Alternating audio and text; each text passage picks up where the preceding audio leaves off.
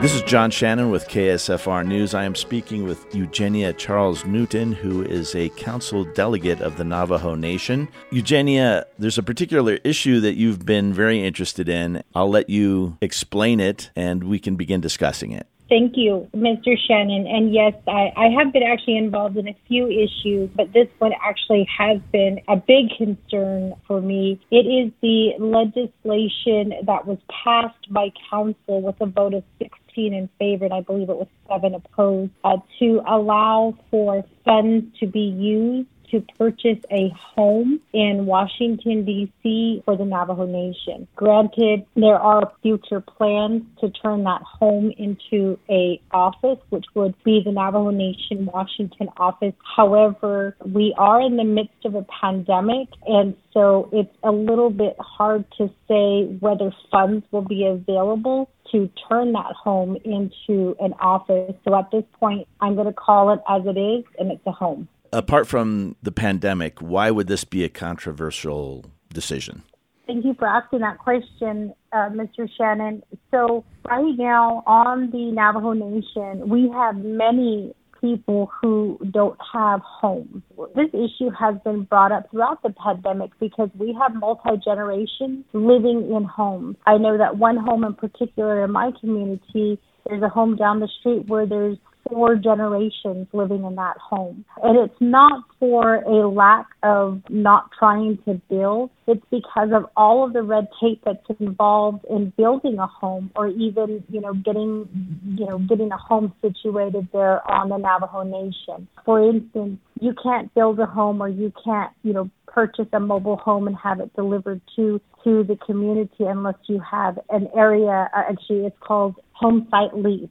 The home site lease is basically stating that you have that land, a particular land that gets designated to you through a lease, and that allows you to be able to build a home, and it also allows for electricity and water to be put, at that home. So what is happening now is a lot of people are buying mobile homes and they're bringing it onto the Navajo Nation, or they're building homes without that home site lease. The problem that they run into is when it comes time to connect the home to electricity and water, without that lease, it can't be done. So there's a lot of red tape involved in building a home and getting established there on the Navajo Nation. And so this home in Washington, D.C., to me, it was basically a slap in the face for the Navajo people. Is that red tape Federal Bureau of Indian Affairs red tape, or is it red tape that is part of the Navajo Nation's laws? So originally it was the BIA that created that rule, and several years ago they transferred the home site lease, permission or the authority to the Navajo Nation. So in some sense, I want to believe that we inherited a lot of that red tape, but that red tape was already there. And so, we have been trying to address the issue. It's one of those things, it's like a ball of yarn. Where do you start? How do you start to unravel? You would think you just pull one string and everything starts to unravel itself, but there's so many issues that are involved in that. And I'm currently looking at that home site lease law, and it has been difficult. I can tell you personally, my husband and I and my son moved back to the Navajo Nation after working in Texas and Wyoming, getting experience being a professional out there. We moved back to the Navajo Nation to help our people, to help our families. And my husband is not employed right now because he can't find a job. And we just took a huge pay cut moving back. But we moved back to be closer to family. We didn't move back to make more money. And so when we moved back, we started the paperwork to apply for a home site lease there in the Shupak community. And to date, we still don't have one. So we can't, as much as we want to build a home, we can't. And so we, at one point, when I became a delegate back in 2019, I guess I should step back. So we moved back in 2016. At the time, President Russell B. Gay offered me a position to come back, and I did want to come back because I wanted to be closer to family, as I stated. So we did move back. He generously made it possible for us to move into what's called employee housing. And that's if you're employed with the Navajo Nation, you would qualify for employee housing, and you can get into employee housing if you don't have any land or home there in the community that you're serving. So we moved back to the employee housing. Unfortunately, employee housing ends when you become an elected official. So in 2019, I had to move out. We had to move out of employee housing, and we didn't have anywhere to move. I was a council delegate, and I was homeless for 4 months. And that was very difficult. We moved in with my mother-in-law. And again, there was 3 generations living in my mother-in-law's home. Here I was at one point making a lot of money, and I come back to the reservation and I find myself and my family, we're homeless. We don't have anywhere to go. We tried moving the home site lease process along, but because of so many of the regulations and laws, it made it very difficult. For instance, if you find the land has to be, it can't belong to anybody. There can't be any grazing rights associated with it. Then it's got to go through archaeological clearance. It's got to go through environmental clearance. Then once you get past that, then at that point, they can start moving the process along. But the other thing that is very difficult is it's very costly. I think once you get all of that stuff done, it's close to $10,000. And living on the reservation, you have to have cash. There is no such thing as credit, and there's no such thing as financing. So everything has got to have, everything that you do has to have cash. And so we haven't even gotten to that point yet for, identifying a land that can be transferred to us. But we've been patiently waiting, and here we are in 2021, and we still don't have a home site lease. And because of that, we can't build a home. And so this, I take it, is not unique to you. No. I mean, this is one of the issues that's happening on the Navajo Nation. So we do have a lot of people who do want to move home, who have moved home, who have tried, but it's so difficult to get things done, to get things completed. There's I hate to say this, but there's so much bureaucracy involved in, trying to establish your home there on the Navajo Nation. It's so much easier to just move off reservation and buy a home. Let's jump back to the buying of the home in Washington, D.C. That you said was going to be used for offices, and my first impression would be if it's in D.C., it's probably for the purpose of lobbying, or what else? Well, apparently it is for the purpose of lobbying, but one of the arguments that continue to be made over and over on the floor is so that we could plant a flag on that land that would allow our representatives and our senators, as they're leaving the Capitol, to see, which to me is just a ridiculous argument. But the argument won over, and there were delegates who continued to make that argument over and over again. And so I proposed, why don't we just buy a small plot of land, rent it from one of the homes there, and let's build a flagpole, and let's, put the flag there. It's a lot cheaper than purchasing a home just to fly this flag. And so it was a little bit frustrating, but that primarily seemed to be the argument. Although there's argument that the Navajo Nation Washington office is there to advocate, the Washington office works directly with the president's office.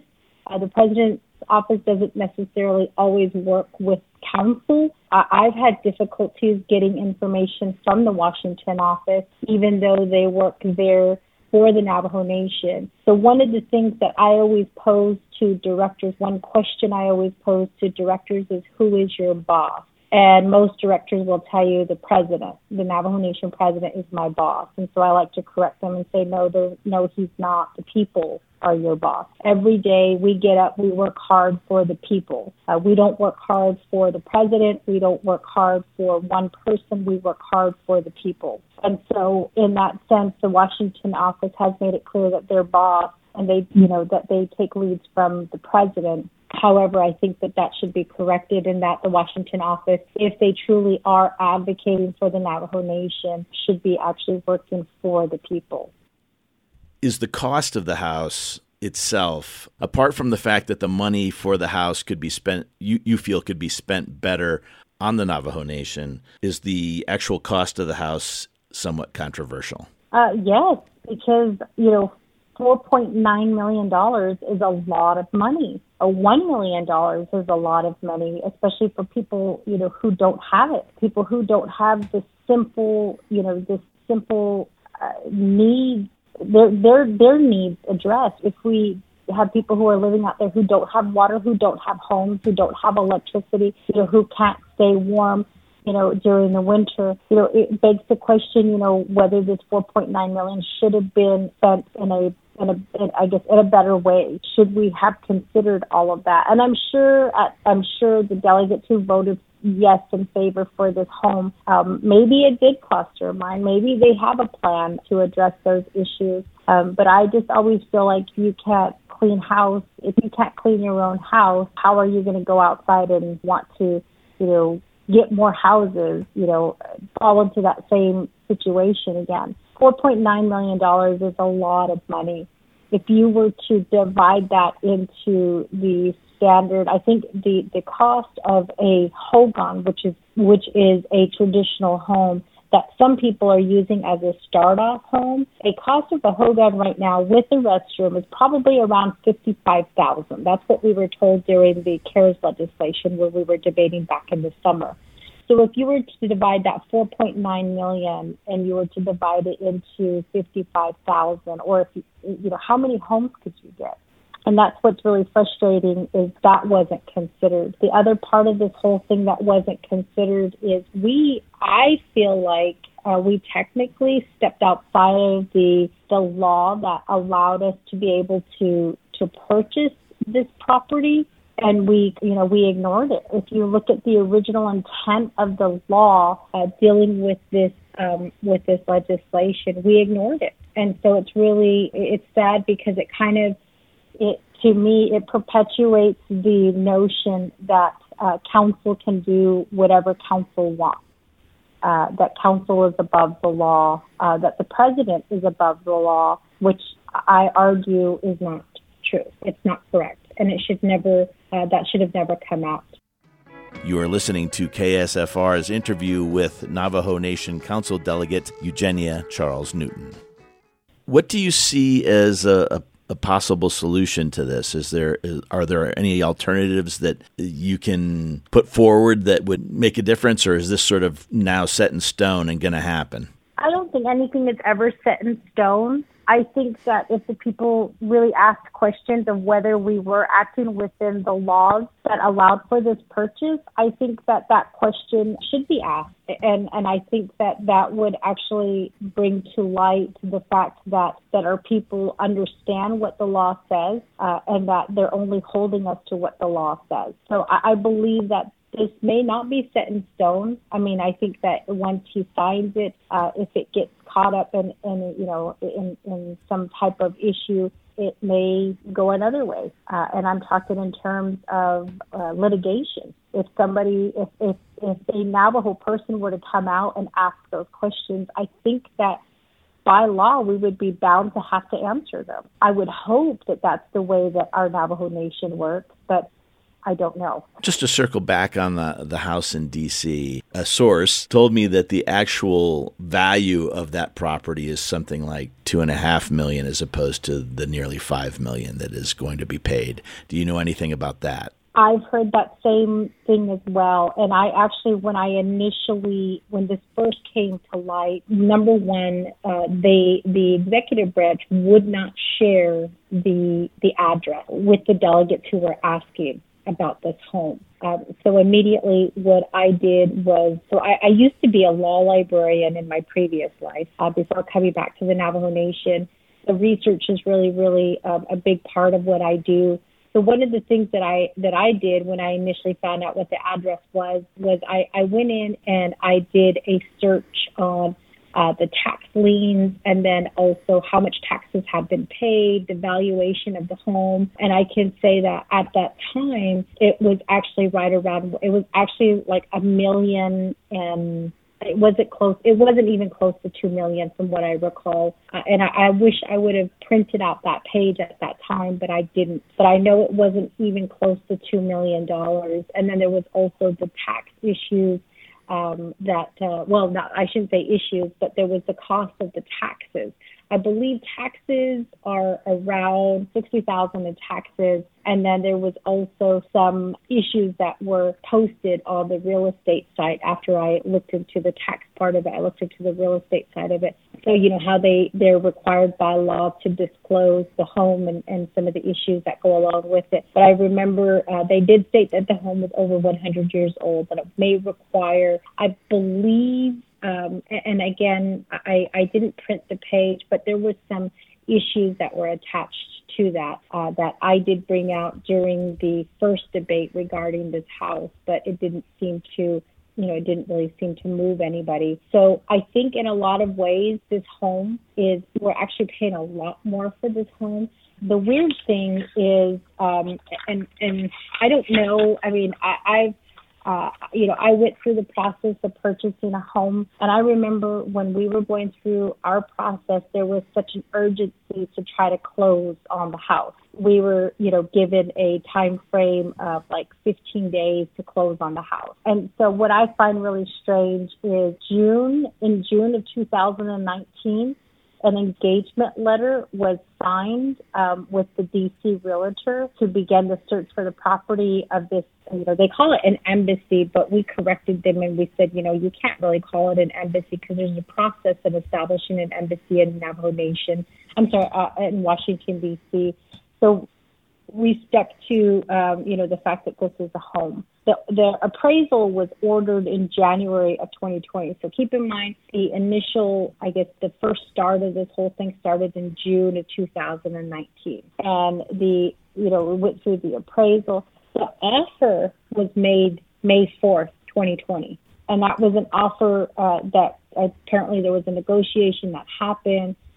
The seller agreed, but it was in May 4th of 2020 that the purchase price was agreed upon, or the offer of the purchase price was agreed upon. So if you think about that we initially started in June of 2019, and the offer was agreed upon in May of 2020. That's almost a year that this whole process was going on. Keep in mind that council was never informed of this. We were never told that the president was going out and that he was going to be looking for a home. We had heard rumors, but he never came to council to say, hey, FYI, I'm looking to purchase a home in Washington, D.C. But going back to where I was starting, so the offer was made in May 4th, 2020. And it was recently decided here in the last few weeks, and we're in February, so it was actually decided in January. So this seller held on to this property for the Navajo Nation. If you count June, July, August, September, October, November, December, it's almost 8 months. So I don't know of any seller who has held out for selling their home for 8 months. All I can think is it may be because we paid double for this home. And that's why they held out, because they couldn't find another buyer who was going to pay double of what they were asking for. If it is true that the value of this home is around $2 million. Wow. Okay. And again, I don't know very much about real estate, but and maybe I'm wrong. Maybe there are people who do hold out that long, but I know that when I was purchasing my home, we were given a time frame and we were told you had this much time to make an offer, to close the deal and for like moving in. And it was I do recall it was less than 30 days. So this particular seller held out for 8 months. So I suppose you could either say it was altruistic or opportunistic. Probably. I would say opportunistic because, again, if you were a seller and you had somebody coming to you wanting to pay double what your home was worth, would you hold out for them? Yeah, if I could afford to, I suppose I would.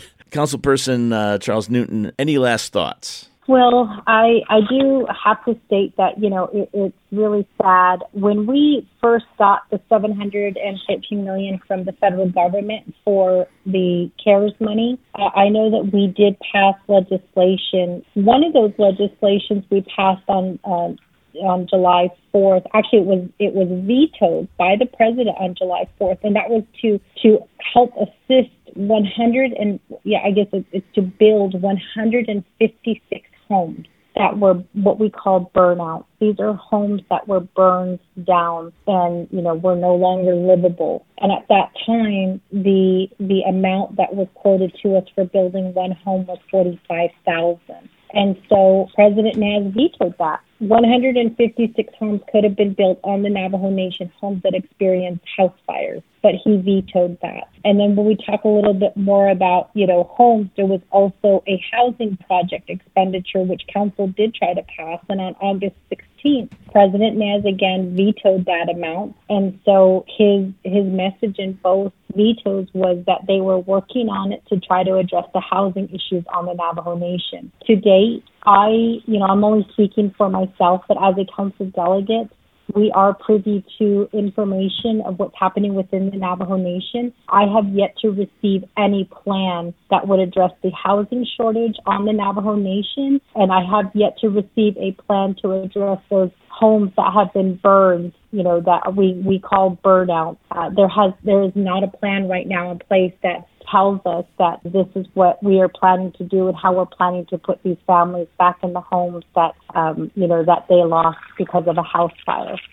Many of these house fires are caused because of wood stoves, because we don't have gas coming into our homes to heat our homes. We still use wood stoves, we use coal stoves, and we use pellet stoves to keep our homes warm. And so it's really just a shame that he would veto these legislative proposals and go and purchase a home in Washington, D.C. for $4.9 million. I don't know how else to say this, but I just think that there are some priorities that are not in line with the needs of the people on the Navajo Nation. So let me just clarify, for the burnout assistance that he vetoed, yes, the resolution that is CJN, so like Cat, Jake, Nancy, -47-20. That was the resolution that vetoed the burnout assistance for 156 homes at $45,000, and that was in the amount of $7 million. The other one, the housing project expenditure plan, that one was CJY-67-20, and that was in the amount of $33,423,914. Can you tell me what was the rationale behind the veto? Do you know? He really didn't state the rationale, at least from what I recall, for the burnout, because in my community in Shiprock, we had 9 burnouts in like a year and a half. And I would say like 6 or 7 of those happened during the pandemic. And so I did hold him, to his statement. And I do recall his statement was that they are working on a plan. And so when I had reached out to him to ask, how we can help these families, there was no response. I don't ever get a response back from him when I email him. I don't ever get a response back from him. I don't know if other delegates do, but I know that I can only speak for myself and say that he's never, ever communicated with me one way or the other on what his plans are for helping to address the needs there on the Navajo Nation. You've been listening to Eugenia Charles Newton, Council Delegate for the Navajo Nation. Council Delegate Charles Newton was kind enough to provide me with a copy of President Jonathan Nez's rationale for the veto of the $7 million slated for burnout assistance in Resolution CJN 47-20, dated July 4th, 2020. President Nez wrote that he was concerned about, quote, burnout assistance of $7 million with no budget details or explanation of how this assistance will comply with Navajo law, a law that limits the amount of assistance, or how the Department of Health will work with the Division of Social Services to provide burnout assistance, unquote. President Nez did offer the possibility of developing a plan to deal with the burnout housing issue in this statement. Quote, the executive divisions may present a comprehensive plan to the branch chiefs or work out an internal mechanism to provide assistance to those in need, unquote. And again, this was in July of 2020. KSFR would like to invite President Nez or a representative from his office to comment on or respond to Council Delegate Charles Newton's concerns regarding the purchase of the house in Washington, D.C. with equal airtime. For KSFR News, I'm John Shannon.